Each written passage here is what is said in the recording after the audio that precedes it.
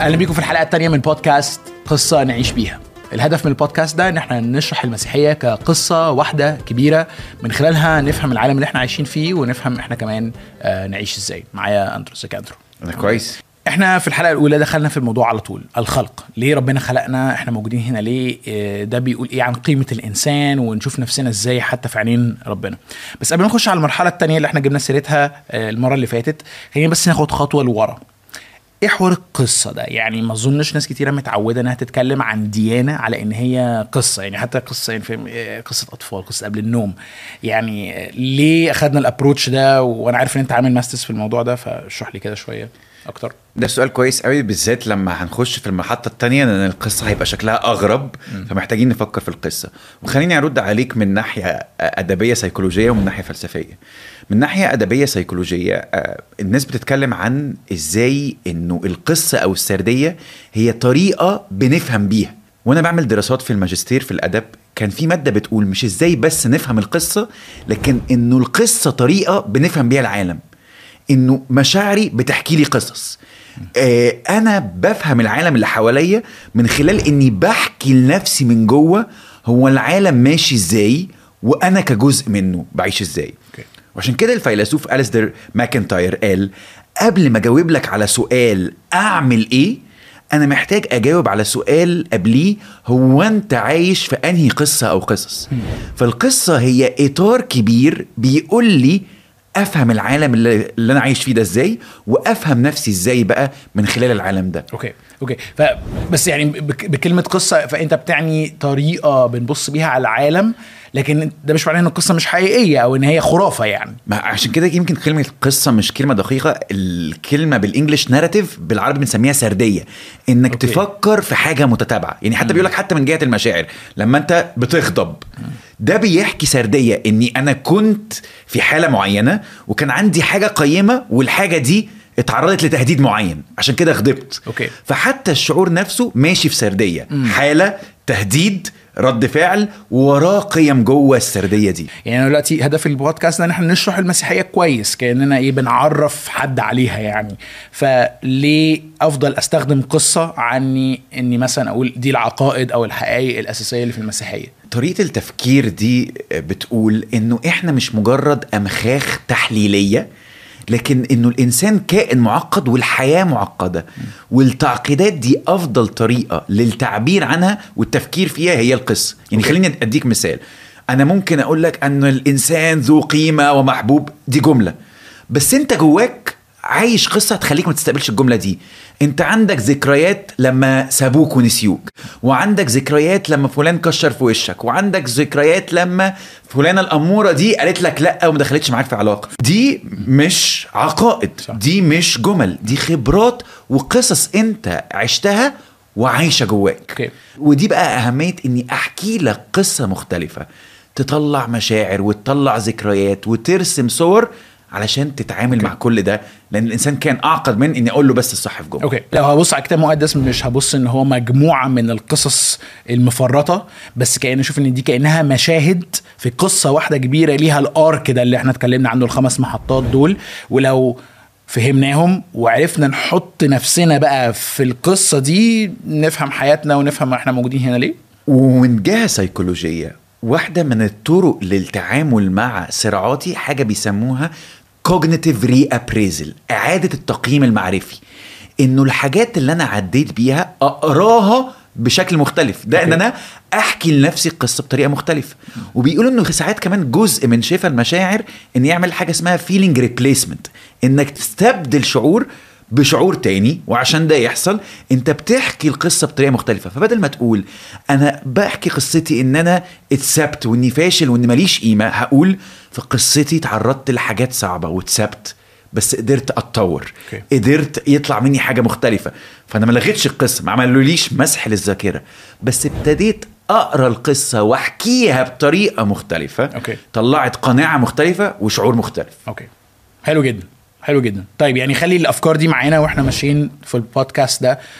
بنحاول نفكر ان احنا مش بس بنحكي قصة علشان نشرح حاجات احنا مقتنعين بيها، بس احنا كأننا عايزين نشوف المسيحية عدسة بنقرأ بيها حياتنا، وبنعرف زي ما انت قلت نطلع حاجة مجيدة وحلوة وتستاهل من اللي يبدو على انه هو صعب او في تحديات او في فشل او يأس او كده. بالظبط. والتشويق بقى اللي احنا عملناه في الحلقة اللي فاتت، أيوة. انه ليه الحياة صعبة وفيها تشويه وفيها ألم لما البداية كانت جميلة كده وربنا خلق إنسان لعلاقة وشراكة. صح. وده اللي احنا اتكلمنا عنه، ان دي المحطة التانية المفكرين المسيحيين بيسموها السقوط. السقوط هنا يعني ممكن يبان ان احنا كأننا كنا في حتة فوق ووقعنا، بس هي بتحاول تقول لا، السقوط ان احنا خلينا اعتبر ايه، بعدنا عن، سقطنا من ما خلقنا لأجله. فاحنا مخلوقين لعلاقة وشراكة زي ما اتكلمنا المرة اللي فاتت، بس احنا مش في ده انيمور. عشان كده احنا بنعاني، وفي كأنه نوع من، هسميها كده، الانفصال او الانعزال عن الله. مش عارفين نتواصل معاه، مش عارفين نشوفه، بنصارع علشان حتى نتأكد ان هو موجود. والقصة المسيحية بتحاول تشرح ليه ده حاصل. وكويس انك بتقول انه كلمة السقوط مش معناها سقوط جغرافي من حتة فوق لحتة تحت، بس احنا كتير بنستخدم لغة رمزية عشان نعبر عن حقائق. صح. فهنا في تعبير عن الانحدار. كنا في حالة افضل، كنا شايفين ربنا احسن، كنا مدركين لقيمتنا، ودلوقتي مش مدركين لده. وكأنه الإنسان اتخبط على دماغه. أيوة. كان عايش في حالة أفضل، كان عايش ملك في البيت، وفجأة لقى نفسه بره البيت، بس عنده هدوم بتقوله أنا كنت عايش في مكان تاني. أيوة. أنا كنت عايش في حالة تانية. صح. أنا في ذكريات جايلي من بعيد كده في صورة اشتياقات ورفض للواقع بتاعي، بيقول اني كنت عايش في وضع مختلف. اوكي، طيب تعالى نرجع للقصة ونحاول نطلع اللي انت قلته ده منها. اوكي. القصة فيها عنصرين تانيين احنا ما تكلمناش عنهم. شخصية بتمثل في حية متكلمة، وده ممكن بسهولة نعرف ده إبليس يعني، أو ملاك كان برضو مع الله بس رفض الدور اللي كان مخلوق لأجله، وهو كمان سقط. وبلغة السردية ده الشرير بتاع القصة، ده اللي هيبوظ لنا الدنيا. ده اللي هيبوظها. مش عاجبه فكرة إنه الإنسان يبقى في علاقة وشراكة مع الله. بس كمان في شجرة اسمها معرفة الخير والشر. والشجرة دي يعني عايز اقول ايه، هي موترة يعني، والناس كتير بتتغاظ منها. هي بيقولوا انها شجرة تفاح، ده الدارج عنها، بس هي مش شجرة تفاح يعني، بس هو شجرة وخلاص. بس يعني المعروف عنها ايه، تفاحة، يعني انه الانسان اكل من تفاحة وهي دي سبب كل المصايب. عايزين نفهم بقى الموضوع ده شوية. الله بيقول للإنسان ان انت ينفع تاكل من شجر كل الجنة، بس الشجرة دي بالذات ما ينفعش تاكل منها، لأنك لو أكلت منها موتا هتموت.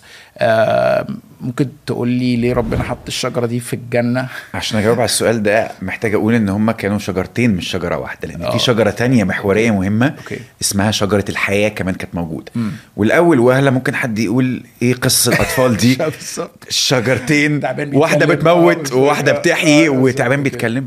بس دي أهمية السردية بتعبر لي عن حاجة عميقة حقيقية. وعايز ابتدي إني أقول ممكن تطلع القصة دي حقيقية وحرفية، وممكن تطلع حقيقية وغير حرفية. في الحالتين هي حقيقية. فممكن ربنا علشان يوصل لي الحقيقة العميقة حط فعلا شجرتين عشان يقول لي هقربها لك. وممكن ما كانش فيه شجرتين حرفيتين، لأنه زي ما قلنا شعب إسرائيل كان عايش وسط شعوب بتحكي قصص بتشرح الواقع. فالطريقة اللي ربنا اختار ان القصة تتحكي بيها علشان تحكي الواقع هي حكاية الشجرتين. اللي احنا ممكن نقول ببساطة بتقول ايه؟ عندك اختيار، عندك حرية.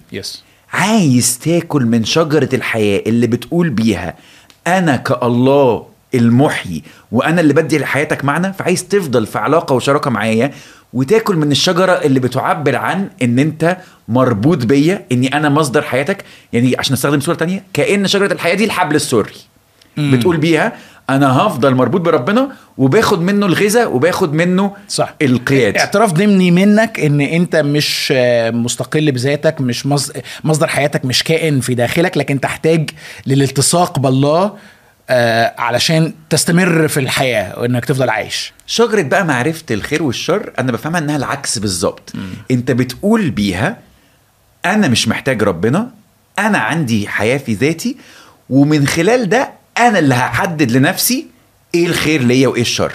فمعرفة الخير والشر ده يعني مش تعبير انه اقول لك اللي ساعات بيجي في بالي لما يقول معرفة الخير والشر وربنا ما كانش عايز ادم ياكل من الشجرة دي، بيخيل لي كده ادم ده زي انسان كهف كده وعريان وساذج، وربنا عايز يحافظ عليه في ظلام الجهل عشان يفضل تحت سيطرته، يعني فاهم؟ أيوة. بس هي مش كده للاسف، دي قراءة مؤسفة، وده بالظبط اللي بعته الحية للإنسان. قالت له ربنا مخبي عليك حاجة. أيوه. لو كلت من الشجرة دي هتبقى زيه، وهو ده محور السقوط. لما أنا أبقى زي ربنا أنا مش محتاج علاقة وشراكة، من زيه. صح. أنا راسي براسه، هحتاجه في إيه؟ صح. باللغة الشعبية هبقى أنا رئيس جمهورية نفسي. ليه أبقى وكيل أو شريك أو ابن لما أنا أبقى رئيس الجمهورية عارف زيه واختار نفسي؟ وعلى فكرة الديناميكية دي بنشوفها في حياتنا كتير. ليه بابا يقول لي، ليه بابا ينصحني؟ هو فاكر ان هو فاهم احسن مني؟ لا، انا فاهم احسن منه وانا هقول لنفسي. واللي عايز اقوله ممكن فعلا اهالينا يبقوا مش فاهمين كل حاجة كويس عننا، بس احنا بنعمل اسقاط ده بقى على الله ونقول ايه؟ ليه الله يرشدنا ويقول لنا خلوا المصنع، عايز استخدم بقى الصورة بتاعت الحلقة الأولانية، خلوا المصنع زي ما هو مصنع عربيات، انا عايز اقلبه مصنع سجاير. اوكي. انا رأيي ده هيجيب ارباح اعلى، انا رأيي ده هيخليني مستثمر افضل وبعيش حياه افضل. أوكي. فانا هختار لنفسي. طب اوكي، هنا بقى يمكن يعني ايه فرصه حلوه نجي بيها للنقطه المركزيه اللي عايزين نتكلم فيها في الحلقه دي. القصه دي بتعلمنا ايه عن المفهوم المسيحي عن الحريه؟ يعني الواضح كده انه الانسان مش عارف هقول هو حر ولا مش حر، يعني في الاخر لو هو حر يعمل اللي هو عايزه، بس في نفس الوقت هو عليه قانون معين تاكل ده تحتفظ بتعريف الله للخير والشر. فلما يعني اشرح لي كده المفهوم. هقول لك فكرة ممكن تبقى صعبة شوية، بس تعالى نحاول نفكها مع بعض. في فهم يا يوسف في مرحلتين من الحرية. أول مرحلة فيهم دي اللي ربنا اداها للإنسان، هي حرية الاختيار. هو أنت عايز تبقى معايا ولا مش عايز تبقى معايا؟ لو ما ادانيش الحريه، علاقه وشراكه، يعني العلاقه لازم تختار انك تبقى فيها، والشراكه لازم تختار انك تستمر فيها، والا تبقى استعباد او اغتصاب. بالظبط. اوكي. لو انا حطيت مسدس في دماغ مراتي وقلت لها هتتجوزيني ولا لا، فابتدت تترعش وقالت لي اتجوزك، ما ينفعش اروح اكتب على الفيسبوك شي ساد يس وافقت عليا. هي ما اختارتش، ما كانش عندها حريه. فاول مرحله من الحريه انك تختار، عايز تبقى معايا ولا مش عايز تبقى معايا، عايز تبقى زيي ولا مش عايز تبقى زيي، عايز تعيش بطريقتي في الحياة. مش احنا فكرنا في الحلقة اللي فاتت ان ربنا بيعمل حاجات لانه بيحب؟ دي طريقة اني عايز احب ودي. الطريقة العكسية اللي كان بيقترحها الشيطان، ما تديش، خد. أوكي. استحوذ، استقل، استخدم. فربنا ادى للإنسان حرية، عايز تبقى زيي ولا لا. بس في مرحلة تانية من الحرية دي بقى اللي بنسقطها، فبنفهمش الحرية كويس. إن مفيش حاجة اسمها حرية مطلقة، الحرية بالضرورة ليها نتائج.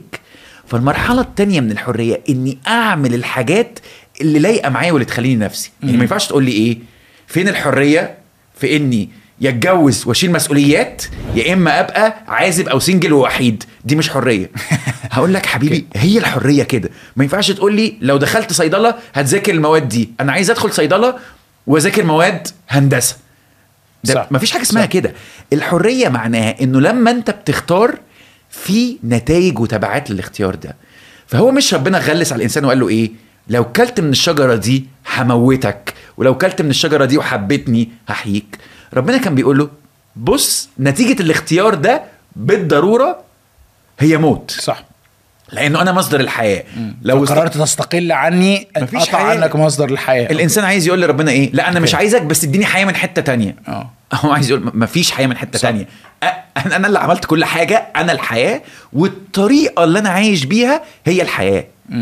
انا الحياه والطريقه اللي انا عايش بيها هي الحياه. لو انت قررت تمشي ورا اجنده الشيطان انه الحياه هي ان انت تكوش وتستحوذ وتستخدم الاخر بدل ما تحبه، انا هديك النوع الاول من الحريه، بس ده هيضيع لك النوع التاني من الحريه اللي هو ايه؟ مش هتبقى نفسك. مش هتبقى انسان، مش هتبقى عايش للاخر. طب اقول لك تشبيه وقول لي ده اللي قصدك ولا لا. يعني مثلا لو انا قلت انه السمك ما عندوش الحريه انه يعيش بره الميه، فده يخليه مش حر. بس في الحقيقه هو لو طلع بره الميه هيفقد حريته انه يقدر يعيش ويبقى حر. يعني انا مش هقول ان السمك مش حر انه يطلع بره الميه، لانه انك تبقى سمكه معناها انك تعيش في الميه. فحريه السمكه انها تعيش افضل نوع حياه جوه الميه. فايه بقى حريه الانسان؟ حريه الانسان انه يختار حاجات لايقه عليه تخليه انسان. ففي الاطار اللي فيه هو المفروض يحب الاخر، يسال نفسه احب الاخر ازاي. انا كاندرو ايه اللي هعمله هيبقى لايق عليا وبيه احب الاخر. فانا جزء من حبي للاخر اني ادي محاضرات، اني اخش معاك في مناقشه، ده حاجه بتعبر عني. انا بحب اعبر عن افكاري واكون نفسي. بس انا مش عارف اربط دي بحته ربنا. يعني ايه علاقه ربنا بالموضوع؟ ما هو ربنا حط حاجات فينا كبشر وحط حاجات فيا كاندرو. الحاجات دي انا ممكن استخدمها في الاطار اللي ربنا نفسه عايش بيه، انه ما يجعلني اندرو ما يميزني استخدمه فيه اني اخدم الاخر. الحاجات اللي هو حطيتها فيا دي انا ممكن استخدمها استخدام تاني اللي احنا اتكلمنا عنه في الحلقه اللي فاتت، اني اثبت ذاتي. اوكي. فاعمل برامج واعمل محاضرات مش عشان اخدم الاخر، عشان اقول ايه انا موجود، انا جامد. هنا انا اخترت الجزء الاولاني من الحريه، اني مش عايز اعمل الحاجات بالطريقه اللي انت بتعملها بيها. بس هلاقي نفسي بيضيع مني حاجات، ان في معنى خاص، في حريه خاصه، في متعه خاصه اني ابقى بعمل الحاجات عشان اخر. ويمكن دي حاجه طريقه مش متعودين نفكر بيها، لان احنا عايشين في العالم اللي بقى ماشي بالاجنده دي.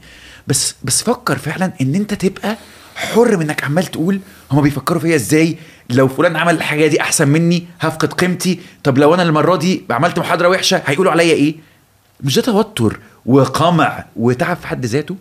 تخيل بقى انك عمال تفكر ازاي اكون نفسي وازاي الاخر يكون نفسه. لو يوسف ادى محاضره احسن مني وساعدت الناس انا مبسوط، لان ايه اللي انا عايز اعيشه؟ انه الناس تتساعد. فلو يوسف ساعد الناس انا مبسوط، لو عبيد ساعد الناس انا مبسوط، وانا لما ساعد الناس انا مبسوط. حريتي هنا بقت اكبر. ليه؟ لاني بقيت ماشي مع الاطار اني مش بستخدم الاخر كوسيله، الاخر غايه انا عايزه يستفيد. فبقى كل ما حد بيفيده انا مبسوط. انبساطي قل ولا زاد؟ زاد، لاني بقى عندي مفهوم اكبر للحريه، اني انسان مش محوري، اثبت نفسي، اريح نفسي، الف حوالين نفسي. فحياتي بقت اكبر مش اصغر. اوكي. فخلينا احاول الم الخيوط مع بعض يعني عشان نخلص الحلقه. احنا الله وضع الشجره بتاعت معرفه الخير والشر، ووضع شجرة الحياة. شجرة الحياة ان انا اكل منها كأني بقول له انت مش بس مصدر حياتي اقدر اعيش لو طول ما انا باكل من الشجرة دي، بس انا كمان عايز اعيش الحياة زي ما انت عايشها. وده هيخليني اكتشف او اعيش انسانيتي بالكامل اللي مش متمحورة حواليني، لاني كده كده معترف ان انا محتاج لاخر علشان اعيش ليه. بس في نفس الوقت هو الله حط شجرة معرفة الخير والشر علشان يدي الانسان الحرية بتاعت الليفل الاولاني دي، اللي هي بتاعت ايه؟ لو انت مش عايز ده، لو انت مش عايز العلاقة والشراكة والحياة بالشكل ده، تقدر انت تحدد لنفسك الخير والشر وتستقل عني. بس خلي بالك هتموت لما يحصل كده، هتموت. والحية او ابليس هنا حاول يخدع الانسان، طبعا هو ستيل مسؤول، بس يخدع الانسان انه يقول له لا لا لا، ده انت حريتك الحقيقيه في الاستقلال، فاستقل. وفعلا اللي عارفين من القصه انه ادم وحواء اكلوا من الشجره، ويعني لو مش عارف بقى باينه هنا ولا لا، اكل الشجره ما كانش مجرد سهوه او غلطه عيال اللي هو يا حستي اكلنا من الشجره مش واخدين بالنا، لكن ده قرار متعمد ومقصود بالاستقلال، لاننا عايزين نبقى احنا يعني متابعين عن نفسنا. في قصه تانية حكاها المسيح بتعبر عن الفكره دي، وهي قصه اب عنده ابنين. الابن الصغير في القصه دي راح قال لابوه اديني نصيبي في الورث. أيوه. لما بيقول له اديني نصيبي في الورث هو بيقول له حاجتين، بيقول له مش عايزك، يا ريتك تموت. صح. واقصى متعه بالنسبه لي، اقصى خير بالنسبه لي اني اخد منك فلوس واطلع بره. فده مش واحد اتلخبط وراح اكل من غير ما ياخد باله، او داس على زرار من غير ما ياخد باله. ده قرار انه صح. الحياه اللي انت مش موجود فيها وبره بيتك احلى. واللي بتكمل القصه بتوريه لنا انه طب انتوا جربوا الحياه بره الجنه. أيوه. هتبقى عامله ازاي. فمره التانية اللي القصه بتقوله لنا مش ان الجنه مكان بس حلو واحنا طلعنا براه، بس الجنه حاله. وده اللي بتحكيه القصه التانية بتاعت قصه الابنين ده، ان البيت مش مجرد مكان، البيت نوع علاقه مع الاب. ويمكن ده نرجع له تاني مع بقيه اجزاء القصه. احنا لسه اكشلي هنكمل الحلقه اللي جايه في موضوع السقوط بقى. طب هو ايه شكل السقوط وعمل ايه يعني؟ اوكي احنا اتكلمنا عن ان هو الحريه لاختيار الانسان ان هو يستقل، بس صوت ايه الوضع الاستقلال ده؟ وده اللي هنعمله البودكاست الجاي. شكرا يا دكتور.